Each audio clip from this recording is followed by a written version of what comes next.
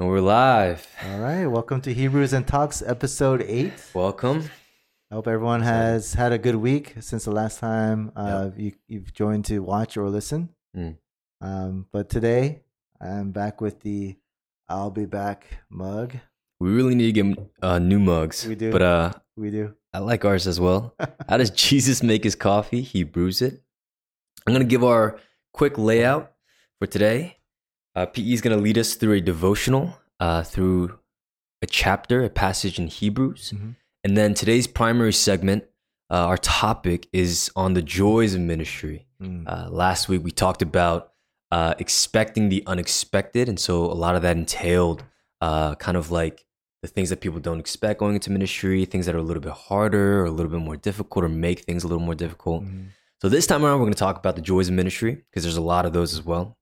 More of those, really. For sure. And then I'm going to give a mission spotlight, talking about highlighting an aspect of missions around the world and what's happening around the world, what the Lord is doing out in the world. And then we actually have some questions, a couple questions that we received from our viewers, our family and friends. And so we're going to answer those couple questions and then we'll close. Yeah, thank you for the questions. And keep them coming. Yep. Right. So as we get a few, we'll add that into our episodes. For sure. But for today, I just wanted to look at Hebrews chapter 10, verses 23 to 25. And it says, "Let us hold fast the confession of our hope without wavering, for he who promised is faithful. And let us consider how to stir up one another to love and good works, not neglecting to meet together as is the habit of some, but encouraging one another, and all the more as you see the day drawing near." Amen. There's a lot going on in these three verses. But the writer of Hebrews tells us to hold fast to our hope because the one who promised, right, God the Father, is good. And right before this verse, he is explaining how Jesus, right, died once and for all. He made a way for us to be with God by his blood.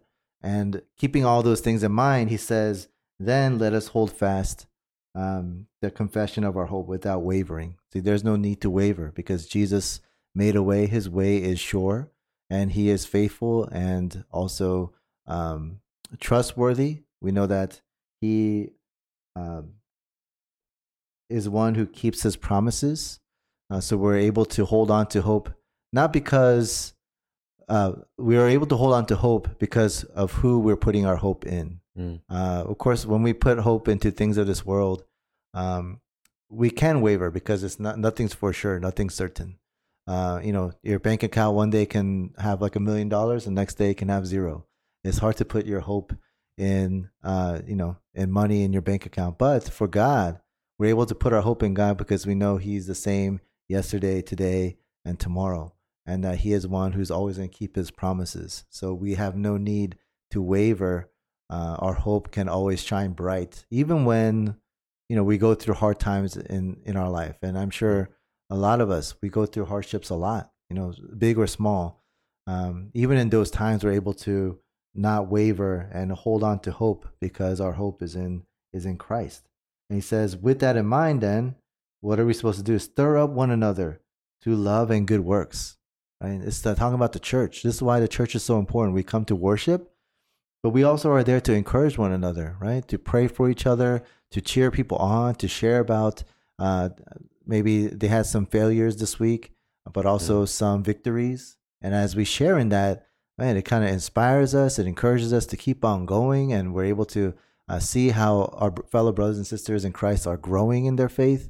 There's a synergy there when we come together as his body. And he says, don't neglect to meet together. Right? Again, why church is so important. Regularly meeting with your brothers and sisters to share about what's going on, because again, that is what helps us to keep going on. It kind of encourages. I think when we hear testimonies, it's very encouraging. And just to share briefly, I met with someone this week, just someone new, and he was sharing his testimony.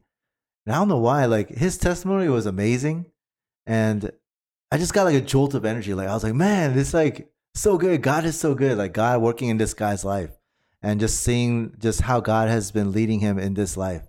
That was like the fastest lunch break I ever had, where I just realized, oh shoot, it's already been over, like almost, we're approaching an hour and a half. Flew by.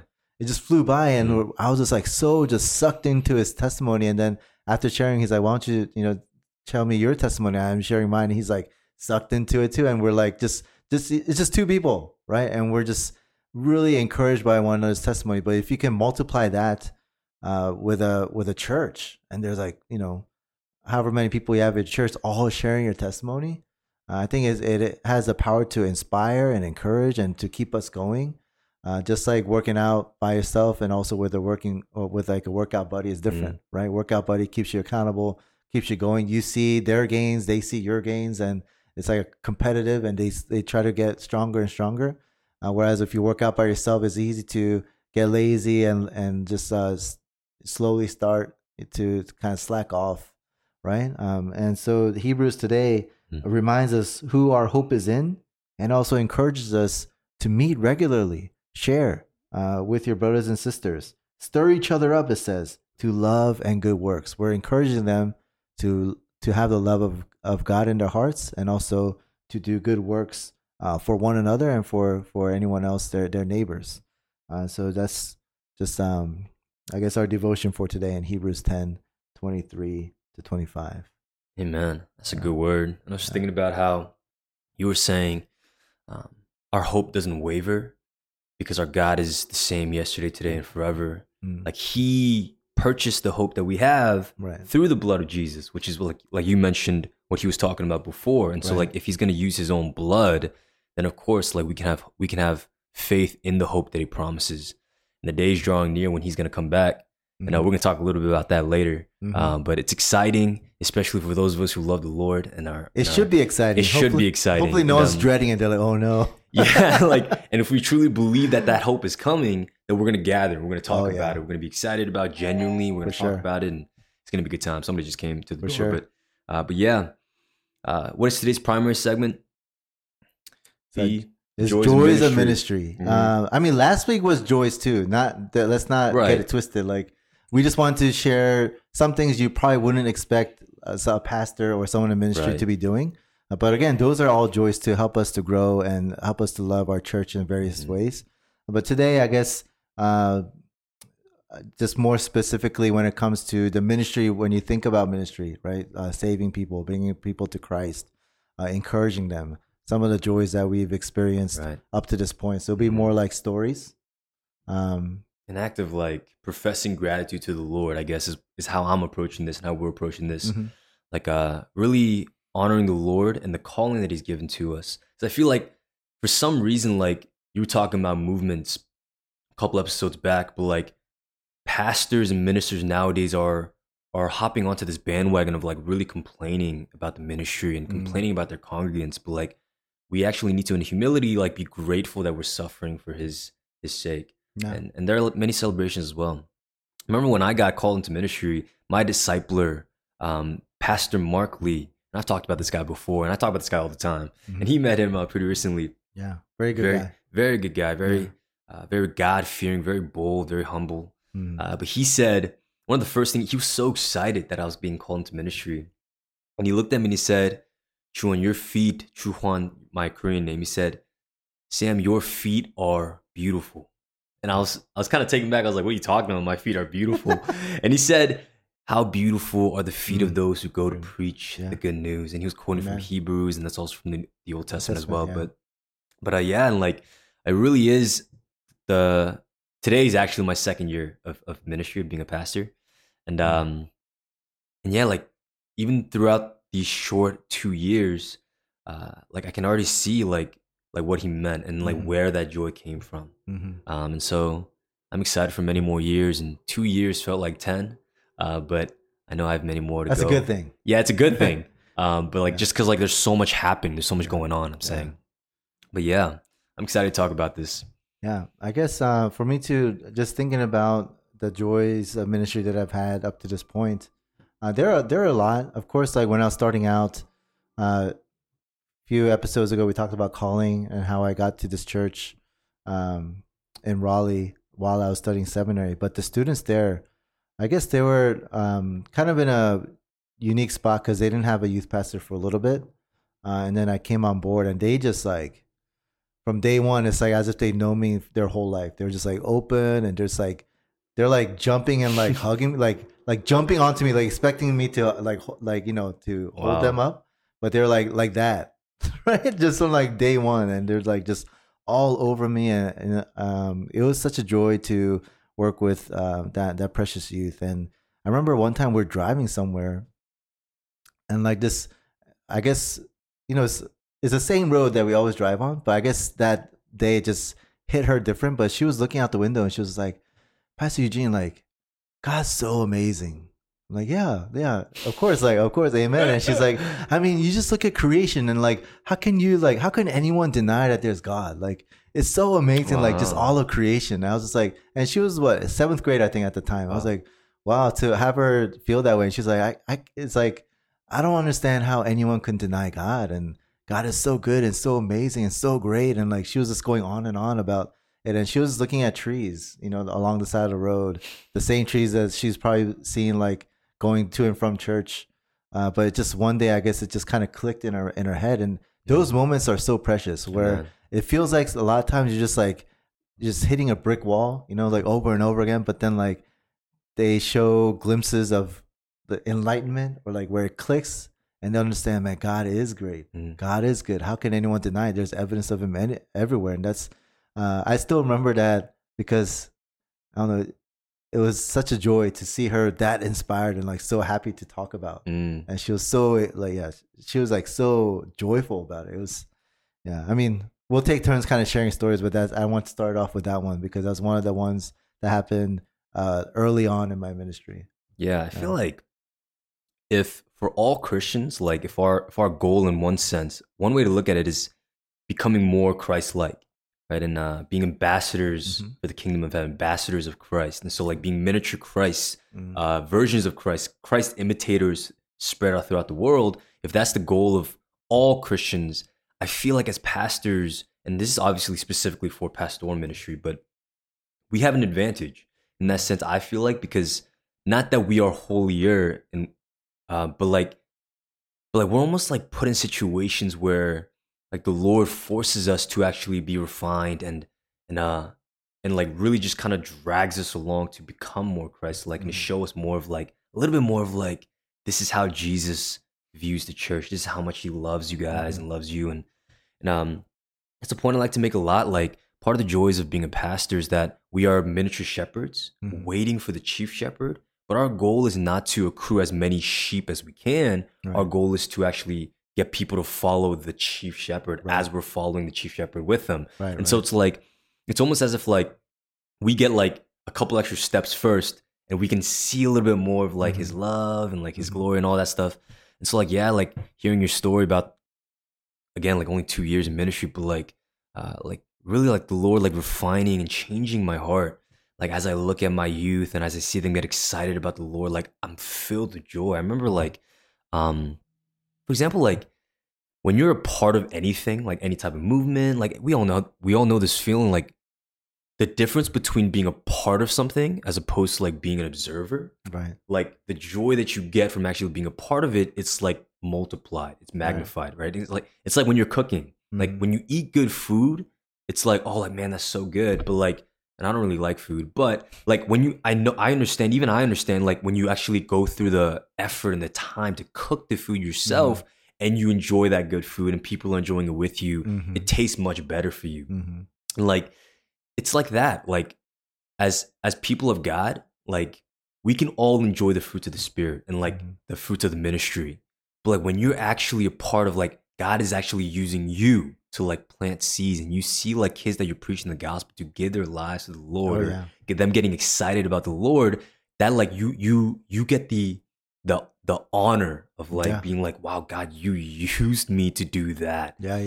And just like seeing my kids like maturing and like it literally like it humbles me, but like there's like no greater joy. And this wasn't even me, but like I was telling one of our staff, she helps with the children ministry and she runs this amazing program called Bible Way.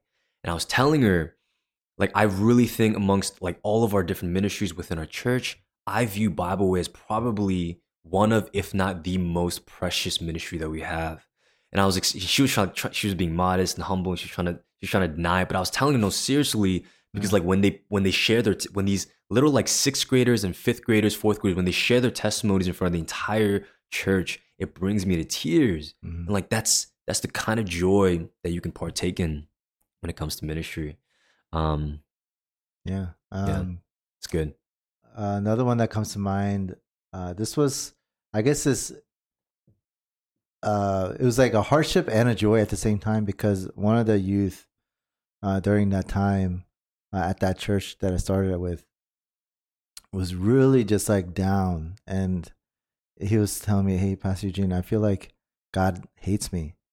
I was like, "Why?" It's like, you know, that verse where it says like, you know, Jacob I love, but Esau I hated, and he's like, "I think I'm Esau." Right. And just like heartbreaking, right? He was going through a lot at that time. And I was just like praying with him. I was talking with him, discipling him. And it went on for a long time. But about a year and a half, maybe 2 years later, he was able to realize he's not Esau. Right? He saw that God does love him. Right? And like God showed up in a really mighty way in his life. And that was a joy, right? It was at first, I truly was heartbroken. I'm like, man, like how can I have yet to encounter anyone who thought that they were Esau when they read that verse, and they felt like they were Esau. They felt like they were outcasted. And he's like, I think this is me. And I know at that time he had like suicidal thoughts and like just ending his life. There's a lot of things going on in his life. But the year and a half, 2 years of just like talking with him, discipling him, praying for him. He, you know, gave his life to the Lord and said, "Now I know God truly does love me." And those breakthrough moments, like our first story, right? Those kind of breakthrough moments is truly what kind of gives you the energy to keep on going. Of course, like having your own time with the Lord and QT and word, studying the word keeps us going. But those seeing the fruit, I guess, to put it in simple terms, seeing the fruit of all your work and like input that you do for your flock, definitely, at least for me, gives me the strength to keep on going. Right. For sure. Yeah. As you were saying, as you were talking, it reminded me also of a particular youth, and this was also kind of like it was sufferable at the time, and it's still something that we're wrestling with here and there. But there's a particular youth who. She was really going through a hard time as well, and she had suicidal thoughts, and she had a lot of bad friends surrounding her, and I remember like there were multiple nights where she would call me, and there were many conversations we've had about her suffering and the things she was going through, and even her parents. They had no idea what to do, and so they were like talking to me about it and they were asking me, someone like, you know, way younger than them, and like what to do and like my opinion. I had no idea. Like this was something that like tough, it was my first year in ministry, and the only thing I really knew how to do was to tell the parents to have faith and to pray, and that's what I was doing. And I obviously I can't go to a girl's house and room alone, so I would bring one of my close friends and brothers in Christ with me. We would just kind of sit there. And we would just kind of talk to her, and we would just spend time with her, and we would pray for her. And now she's doing much better. Right? Like she gave her life to the Lord through that experience. But I heard from her mom that she said these words. And she said, what her mom told me was that she told her mom, like, if it wasn't for Pastor Sam, I wouldn't even be alive right now. And glory to God, right? Like that's not me, right? Like all I did was literally, again, like I had no idea what to do, but I was just there. I was present. I was praying, and I was really leaning on the Lord to actually give her hope and show her that she has purpose for her life. But yeah, like when she said that, and I heard that, again, it was like another humbling experience. But I guess like what I'm trying to get at is like, part of the joy of ministry is like simply seeing like God work. I think about like what what I think First John says, where it talks about how they have seen God with their own eyes, they have touched him with their own hands, they have heard his voice, they've seen the miracles, and so they're like literal eyewitnesses. And obviously, we can't say that we had the same type of witness as the disciples, but in one sense, like we can say similar things as ministers. We actually see the work of God. We can witness and we can tell people like, no, like I've seen God work and move, and he's still working and moving. He's faithful. So that's also like the joy of ministry. The fact that we just kind of sit back and we see God do these amazing things and and change people's lives. And yeah, it's a beautiful thing to be a part of as you live this life. For sure. This that first church, I mean, I keep bringing up stories because I guess it holds a special place in my heart because I felt like that church, at least at the time that I was serving. I don't know how it is now because I've been away for so long, but I really felt like that was the closest church to being it was the closest perfect church that we can get to. Like I really felt that way, not because like of anything. I don't know, just like a feeling that I had. Because church was like harmonious, like everything going really well. People like the congregation really loved one another. The English side, Korean side really were one, and the older generation truly did care about the younger generation. It's not just lip service saying, "Oh yeah, of course, next generation," right, yeah. But they're always thinking about them, putting them first. So it holds a special place in my heart. There's so many stories that come from just that church. But I remember when I first started, because they didn't have a youth pastor for a while, there wasn't much unity. Right? There wasn't much like togetherness. They're all kind of spread out doing their own thing. And over time, again, it's not like I did anything. I just simply followed what God was putting in my heart. But we see like moments of revelation where she shared, how can anyone deny God? That guy coming to Christ, realizing that God does love him. But we were doing like so many things, not just to do it, but to bring about unity. So we were gathering, of course, weekly meetings, but also serving the homeless, getting together, having like class outings, having retreats again, having that become a regular thing again. And by the time I left, man, it was such a tight knit group, and we're talking like 100, little over 100 youth at that time. They were all 6th grade all the way up to 12th grade. Was like one tight unit, which I see a lot of that here at our church, right now too. That's hard to do. It's hard to do, but I feel like 100 people. Yeah. I mean, it's not me, right? Of course, but I'm just saying, like, it must have been amazing to witness. There was when I was first there, it was around like 80, and then we actually had a period in time where a lot of them were just like moving to a different state or moving back to Korea.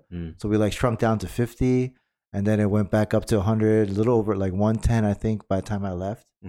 But then unity was so strong, like they truly care for each other. And seeing that, like I really felt like we were the church in Acts, like the early church where they're meeting together, breaking bread, just sharing everything together. So seeing that kind of like change individually and also collectively as a group, it's just that church, like I said, holds a special place in my heart, and a lot of joyful moments there, a lot of hardships too, right? A lot of joyful moments there, but going through the hardship together, I'm assuming. Yeah, talking about like seeing God work and like being a witness to these things, like the work of God and His faithfulness. Like there was this stereotype that like the bigger churches get, the harder it is to be unified, and smaller churches have that advantage. Right. And that's definitely true. I think there's some truth to that. Yeah, and it's like logical. Yeah, I feel like our God is a God that can do the impossible. Sure. Like the fact that you witnessed a youth over 100 unified in that way, like doing youth ministry for 2 years. Simply 2 years is enough for me to know and say that that's really hard to do. Like I think another thing that I think about is like becoming. I don't know if I mentioned this in the podcast before, but like I've once heard it said. I think it was a different podcast. I don't remember, so I can't give a shout. But they said becoming a shepherd of a household, and they were talking about the household of God, or even like a family's household. Becoming a shepherd is becoming a father figure of a household. And like becoming a pastor, getting called to the ministry, in one sense, it kind of like, it gives you a way to actually have an intentional and purposeful relationship in not just kids' lives, but like the congregants' lives. And many pastors don't do this. And many pastors are lazy, unfortunately. And that's heartbreaking. But like, it gives us a way to actually, it gives us almost not an excuse, but like it makes it easier, I guess, for us to actually play a pivotal role in their lives. Like a lot of children without father figures or good father figures, like it gives an opportunity for us to be used by God in that way to fill that that role in their life. Like even like I'm sure you experienced this a lot when you did youth, but like you tell me about like how like really like the connection between a youth pastor and their youth is like nothing other, like no other ministry. And like my youth kids will always talk about like they're gonna be so excited when I get married one day. But like we also talk a lot about like, you know, when you guys get married, like we're gonna ask you to officiate our wedding. And I'm excited for those days, and I'm excited to actually see them grow up and like cry at their weddings, because I'm like, man, like I remember when these kids were like the biggest pain in my butt, in my head, and but still like I credit that to, of course, the Lord, but like the Lord's calling, right? And, again, like it's one of the many reasons I wouldn't, you know, give this up for anything. It's purposeful. My life. Yeah, for sure. We know it's not our ability. It's not like we're skilled, especially in anything, but it's just the fact that God called us and we're just obedient to his call, and God just using what we have to minister to our, you know, our sheep. It's a great joy. Amen. I guess the current church kind of runs things a little bit differently, but at one of my previous churches I was at, another joyful moment was like I was able to actually do baptism. Oh, really? For like I think it was 3 youth that gave their life to the Lord, and it was a non-denomination church, but they had a baptismal, like a Baptist church. Oh, so like going in there, like it was like super high up too. Oh, really? Like, it's like the back, the curtains open, and it's like way high up, and everyone's like down there. Oh, watching. I see. But just giving that, and it's just like such a amazing moment, right? To be able to baptize your flock, and just experiencing that joy of like dunking them in the water, which I guess it could be another segment, but I believe in actually dunking, and then having them come up was joyful to be able to share in that, to take pictures, do it with the family members who were like so happy to see their child be baptized and profess their faith. It was amazing joy. I think whenever I guess that kind of same idea, whenever one of the sheep come to know the Lord, right, give their life to the Lord, I got to be a part of that baptism, which was pretty amazing, and just to be a part of that, you know, little memory in their life. Another joyful moment. The kids call it core memories, right? They're like, oh, that's a core memory right there. Like, oh, this is a core memory. But like, your life is just filled with core memories, because like moments like professing your faith in the Lord, like that's something that you're gonna remember for the rest of your life, and that's something that's gonna actually point your life in a complete 180 direction, and you're a part of that. And that's so true. Another thing, at least I know we're so blessed. Not every church has this, but a shout to our church, like a joy of ministry is the staff. I feel like. Oh yeah. And this is my only experience, obviously, but like I feel like I've been thrown into like such a blessed ministry setting, and one of those, like relatively speaking, like unfortunately, a lot of people's first time in ministry is very either shallow, or it's either very lacking in experience, or I'm getting all of that, and like and I'm getting all of it at once, and a lot of times it can feel overwhelming. But like when I take a step back, or when I just simply grab food with the staff, like that's a joy, because like you're like almost forced to be surrounded by godly men and women, and like that's good for anybody's walk, right? Oh, like, yeah. The The Bible makes that very clear, right? Of Like course. bad company ruins good morals. Uh-huh. I think it's like Yeah, First yeah. or Second Corinthians Yeah, that says that. And that's so true. Like when you're surrounded by godly men and women, for example, like a joy of ministry of memory is like when I first came on to this staff, and Pastor Eugene also as well, because we joined around the same time. Mm-hmm. It was just him, me, and Pastor Daniel, which I'm still waiting for him to come on and everyone to actually hear him speak. Super funny guy. But like the three of us, we just got like food and coffee. And we were just talking, and we were talking a lot about marriage and relationships. And they were telling me like practical advice. They were talking about their own marriages and their own stories. And like for me, like they were just like enjoying like their conversation, laughing. But for me, I was just kind of like watching them as a single man. And I was like, man, like there's so much for me to learn here, like to absorb and take in, and like that's super helpful for me. Like not only is it a joy, but it's an advantage to be surrounded by, to be forced to be, because again, like, and there's some truth to this, but a lot of people they're like, oh, like a lot of church people only surround themselves with church people, and that's true. We need to be out in the world and be with the people as Jesus was.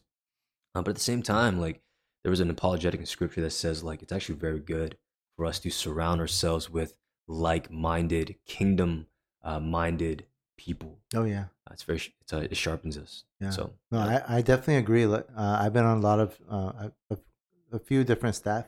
I would say by far this one, I feel like we work well together. Not only that, but just good unity. Right, we truly do support each other and want whatever part we're in charge of to do well, and so we do all we can to help, like you know, the YG grow, or like our English ministry grow, or our children ministry grow, whatever it is.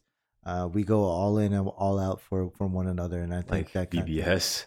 That teamwork, man, that kind of teamwork is hard to come by. For sure, like I get choked up all the time when like it's not even me. Like I hear so many stories, and like I've known this to be true too when I was in youth, but like youth pastors like pleading the staff and the congregation to like invest in their youth. But for me, like there are many, there are like dozens of experiences where like I don't think of it, or like I don't speak up first, and like one of my staff members would be like, oh, but the youth need to eat, or like, oh, but like we need to think about the youth. Would they be comfortable with that? And like when they pitch in for my ministry like that, when they're like thinking about, you know, my youth, like I seriously get choked up every single time, and I'm like, man, like that's so awesome to see. Yeah, so good.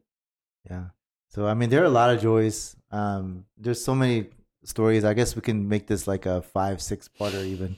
Like just once in a while, we might come back to the joy of ministry. For sure. Yeah. But if it weren't for these joys, I mean, I don't know how long anyone could ever last in ministry. These joyful times really does give us the energy to keep on going. Encourages us to know that, hey, you know, God is working, right? Sometimes, like I mentioned earlier, it just feels like you're just hitting a brick wall and there's like nothing being done. But then later on, you see the fruit and you realize, oh, that was all not for nothing. It was for something. Even if it meant one person coming to Christ, it's like so worth it. So yeah, just some of the joys that we shared today, and we might come back to this and share some more joys that we've had in the past during ministry. Right. But I guess I got one more. Yeah? Okay. Because I want to encourage like the viewers as well, but like this is also very real, especially like this is not a complaint, but like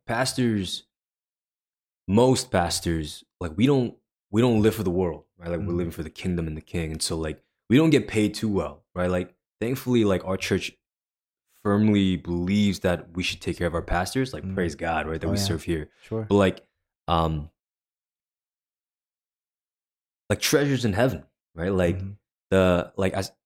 as the hope, as Pastor Eugene was talking about from the book of Hebrews, as the hope that Jesus gives to us, as that becomes more and more tangible, more and more real, as your faith increases, this idea of living for the kingdom and our lives in eternity, and the treasures that we build up in heaven, the promise that Jesus gives us that those who give up their families and their lives to follow me, like they will have much in heaven.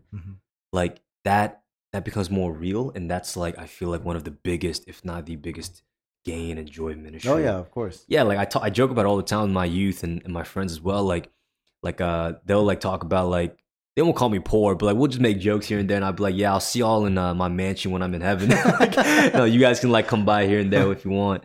But like not even just for pastoral ministry. Like I feel like the joy of ministry extends to all Christians.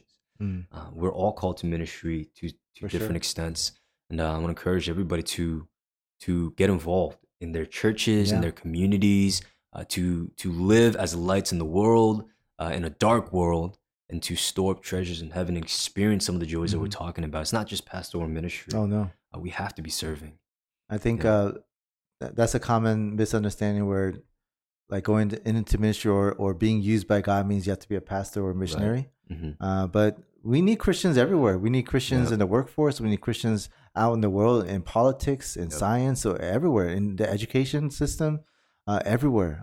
And so that's God will plant you where He wants you to be, and you being there to serve and share the gospel and be that salt and light wherever you are. That's ministry. Your ministry field could be your workplace. It could be your school. Right. Just anywhere you're called to be, just sharing Christ and what He has done in your life and that testimony. And if that brings other people to Christ, then that's ministry. Right? And within the church, again, there's so many ways to serve and help and be a part of God's work. It doesn't have to be just a pastor. It doesn't have to be just deacons. It can be. It doesn't matter if you have a position or not. You can just serve, and you can just be a part of and participate in God's kingdom work. And I think that's a blessing. The fact that we can just hop in and be used by God. That's the Christian life. Yeah. Like Jesus Himself, our master, He came to serve. And Philippians tells us, like, if He came to serve, the Son of God, the Creator, then like our lives are to serve, to be servants. Right. Those in the kingdom who are lesser will be greater. Right. I guess talking about Jesus. I'll be back. I'll be back. This is fitting. This is super fitting today. Very fitting because our mission spotlight, PSK will share something interesting. Maybe the coming of Christ is sooner than we think. Much sooner. And Jesus says this all the time: soon, soon, soon. I'm coming back soon. Yep. Only the Father knows, but it's going to be soon. It's going to come like a thief in the night. People are going to be taken by surprise. I'm going to read a little excerpt. I'm not going to read it all word for word, but I'm going to talk about what Christian Standard, a website that's pretty conservative, pretty reputable, talks about how they actually project that within 10 to 15 years, I heard this actually a couple years ago, but we talked about this today, so I'm bringing it up for the Mission Spotlight. In 10 to 15, so basically, let me give the background. What happened was that all of these different like Bible translation companies, years back, they actually came together and started working together to actually get the words of God translated in every language known to man, to actually spread the gospel further and to spread it to the ends of the earth. And so like about 10 or so translation companies came together and they started calling themselves the Illuminations movement, the Illuminations. And this project, this movement is projecting that within 10 to 15 years time, that every language known to mankind here on earth will have at the very least one book of the Bible translated in their language. Wow. And so this is actually the 4 audacious goals, according to Christian Standard, that Illuminations has. The first goal is that 95% of the world's population will have a complete Bible in their language by 2033. That's 10 years from now. That's a Bible for every language known to man. For 500,000 speakers. 99, so a boost of 4.96% from the 95% before. This is the second goal. 99.96% of the world's people will have at least the entire New Testament within 10 years. Wow. This is the third goal, that even the smallest languages in need of scripture will have at least some Bible chapters within 10 years. Wow. And that this is the fourth one, that the top 100 written languages of the world would have at least 2 excellent translations by 2033. Wow. And it says that the Illuminations movement is actually saying that these are actually very possible and reachable goals. That this is actually a projection that is not like reaching, but it's like, no, this is something that we're actually projecting Very to actually reasonable. happen. That Very can reasonable, happen. very plausible. And the reason why, and this ties everything together, the reason why this is actually so important is that in Matthew, in the Gospel of Matthew, Jesus says, he talks about the end of times. And he prophesies, and this is Jesus speaking. And he says that the gospel will be preached to all the nations, and then the end will come. I think it's like Matthew 20-something, 24, 22, verse 14, something like that. But Jesus says that the gospel will be preached to all the nations, and then the end will come. Meaning that this is one of the many criteria that needs to go down before the Son returns and the world as we know it comes to an end. He comes back, whether or not you believe in the millennial kingdom or not, and sin disappears, suffering disappears, people get cast into hell, his people join him in the new heavens and new earth. The end times are coming. Yeah. Jesus is coming back, and they're projecting that in 10 to 15 years' time that we're going to actually have the resources available to actually reach the ends of the earth with the gospel. And obviously, we have to actually go through the mission work. But that's crazy. That is crazy. Kind of relate to that. I know I've heard too that almost every country has now heard the gospel. Almost. Even like the indigenous, like people like who are all isolated, living in jungles and stuff. Like even those, including those, they're like almost there. So I feel like this. The Bible being written in or translated in every language known to man, that and the gospel reaching like all the nations or all people groups, kind of probably gonna happen at the same time. Yeah, and that's another thing too. Like every tribe, every nation coming to hear the gospel is another sign. So it's like two of them being knocked out with this one effort. Yeah. But it's exciting. Yeah, I think. Not too long ago, people used to view this as an impossible thing. And they started interpreting like passages like that passage in Matthew, Jesus' prophecy. They started interpreting this non-literally, and they were saying things like, "Oh, like every nation could simply just mean like every people group or like every continent. Doesn't have to literally mean like every language." Right. But now people are like looking at this and they're like, "Wow, maybe it's very literal." And so it's like soon, I think like if you profess that you believe in the Lord Jesus, like now is the day of salvation, not just for you, but your friends and your family and the people around you, your community. We need to be telling people the gospel before it's too late. Yeah, I know every generation thought that Jesus would come in their generation, but I really feel like this is like, it. Yeah. Like, I kind of hope so. That way, like it would be so cool. You go to heaven and we'll be the only ones who never face death. That'd be crazy, right? Everyone else, they face death, physical death, and they're here. But for us, it would just be we're living here, and then just we're up there, and we never have to face death. I think that'll be one of the cool little things that we have over everyone else in heaven. Hey, we never died. That's right. We never died physically. That's true. So hey, praise the Lord. If I really hope he comes, and I hope he comes after PSK gets married, have kids, have a family. I get to experience that kind of stuff, and then here comes Jesus. Me too. But even if I don't, like, of course, man, of course. like that comes first. Yeah, of course, that trumps everything. Right? Everything. But it'll be nice to experience those things too. Because I remember I was thinking that God, just when I was in youth, I'm like, God, I know you're gonna come soon, but please come after I get married. Right, I used to have think kids. That too, yeah. I just want to experience, what it's like to have those things. I think I've experienced enough. So, so if Jesus, whenever you're ready, I'm ready. Yeah. This is actually gonna be a first, but I have to use the bathroom so badly. P, if you can actually lead us into the questions, you can take the reins. Sure. I'll be right back. So our next. It's all right. This is what makes our podcast amazing and real, right? Nothing here is faked. Everything just happens as it goes. Our Actually, he was very close to having this situation happen last week, but I guess he couldn't hold it much longer for today.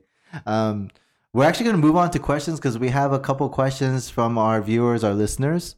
So first one is shout out to David. Thank you for your question. His question is, how do we tell non-believers about Jesus? And it kind of like the same line. How do we encourage them or get them to come to church? And I always say the same thing. I think your testimony, sharing about how God has been working in our life, in your life, just talking about God, because we can talk about that. We've experienced it. These are our experiences. Like I mentioned during the primary segment, during the devotion, how I was sharing, how I was eating lunch and we're just sharing each other's testimony. Very encouraging, very challenging.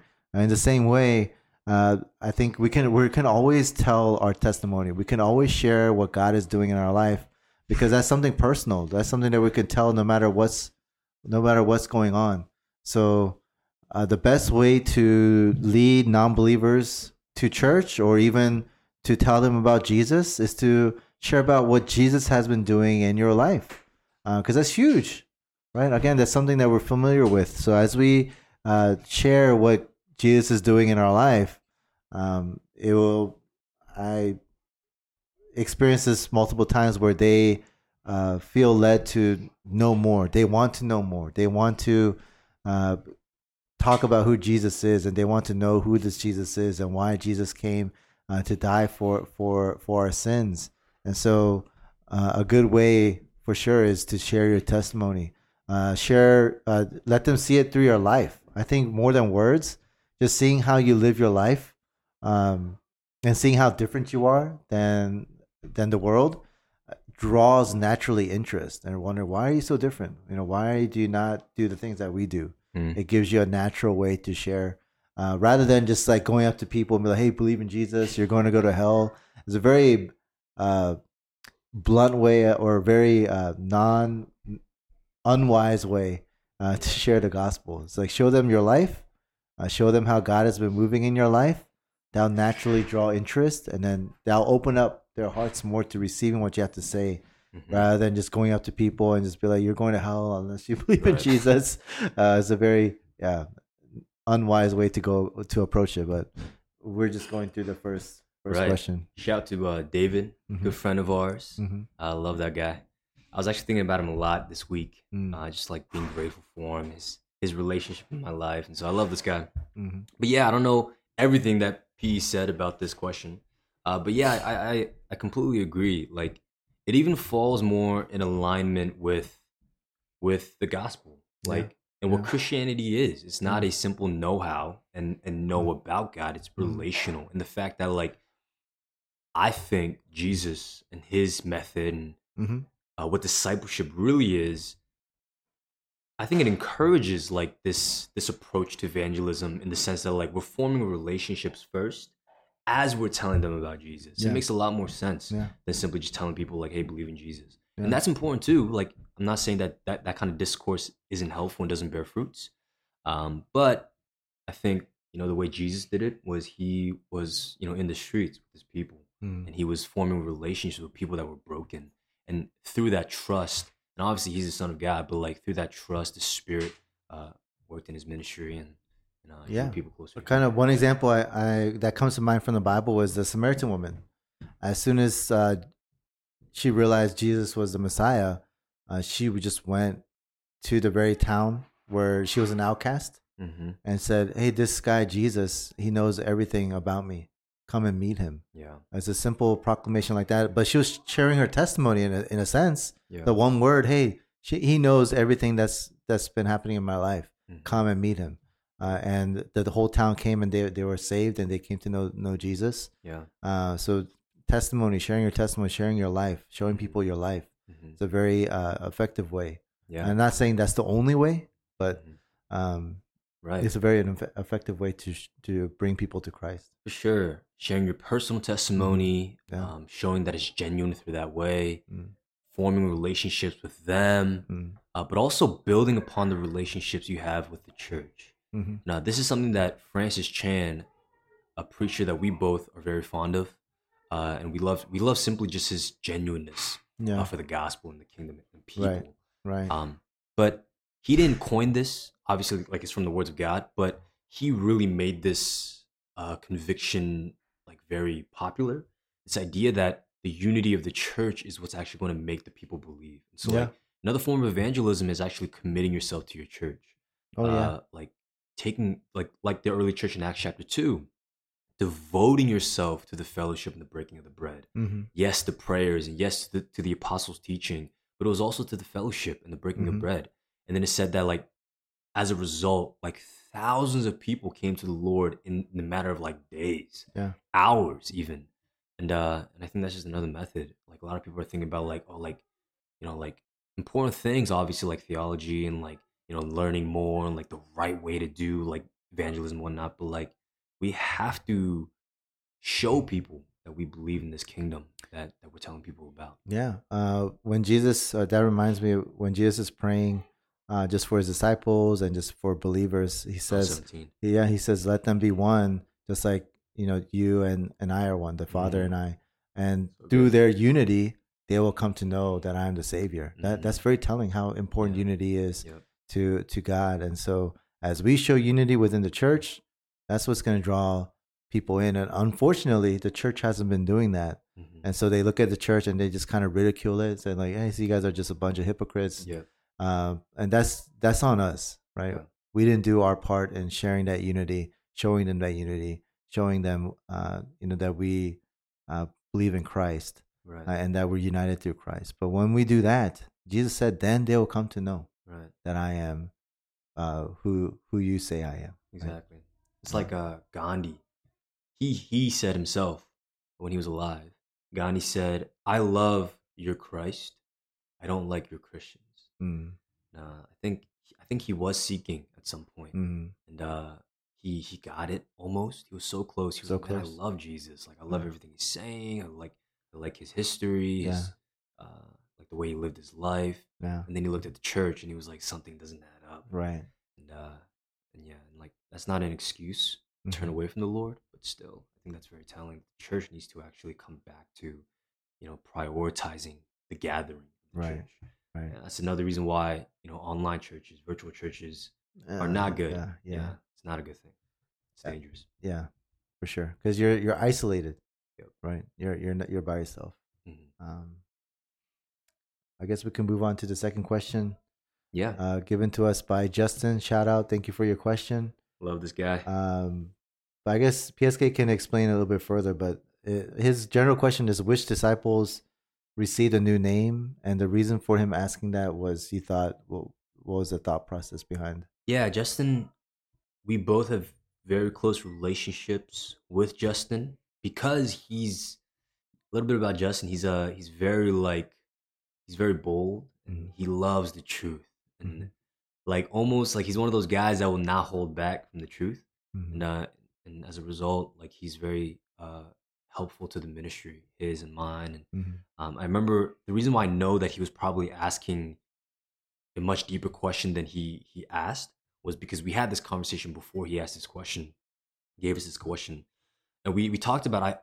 I briefly mentioned how there was a teaching that is going around. It's not new, but like the teaching goes that God is going to give all the saints a new name when he returns. And we'll talk a little bit about why that is, why this teaching is even a thing.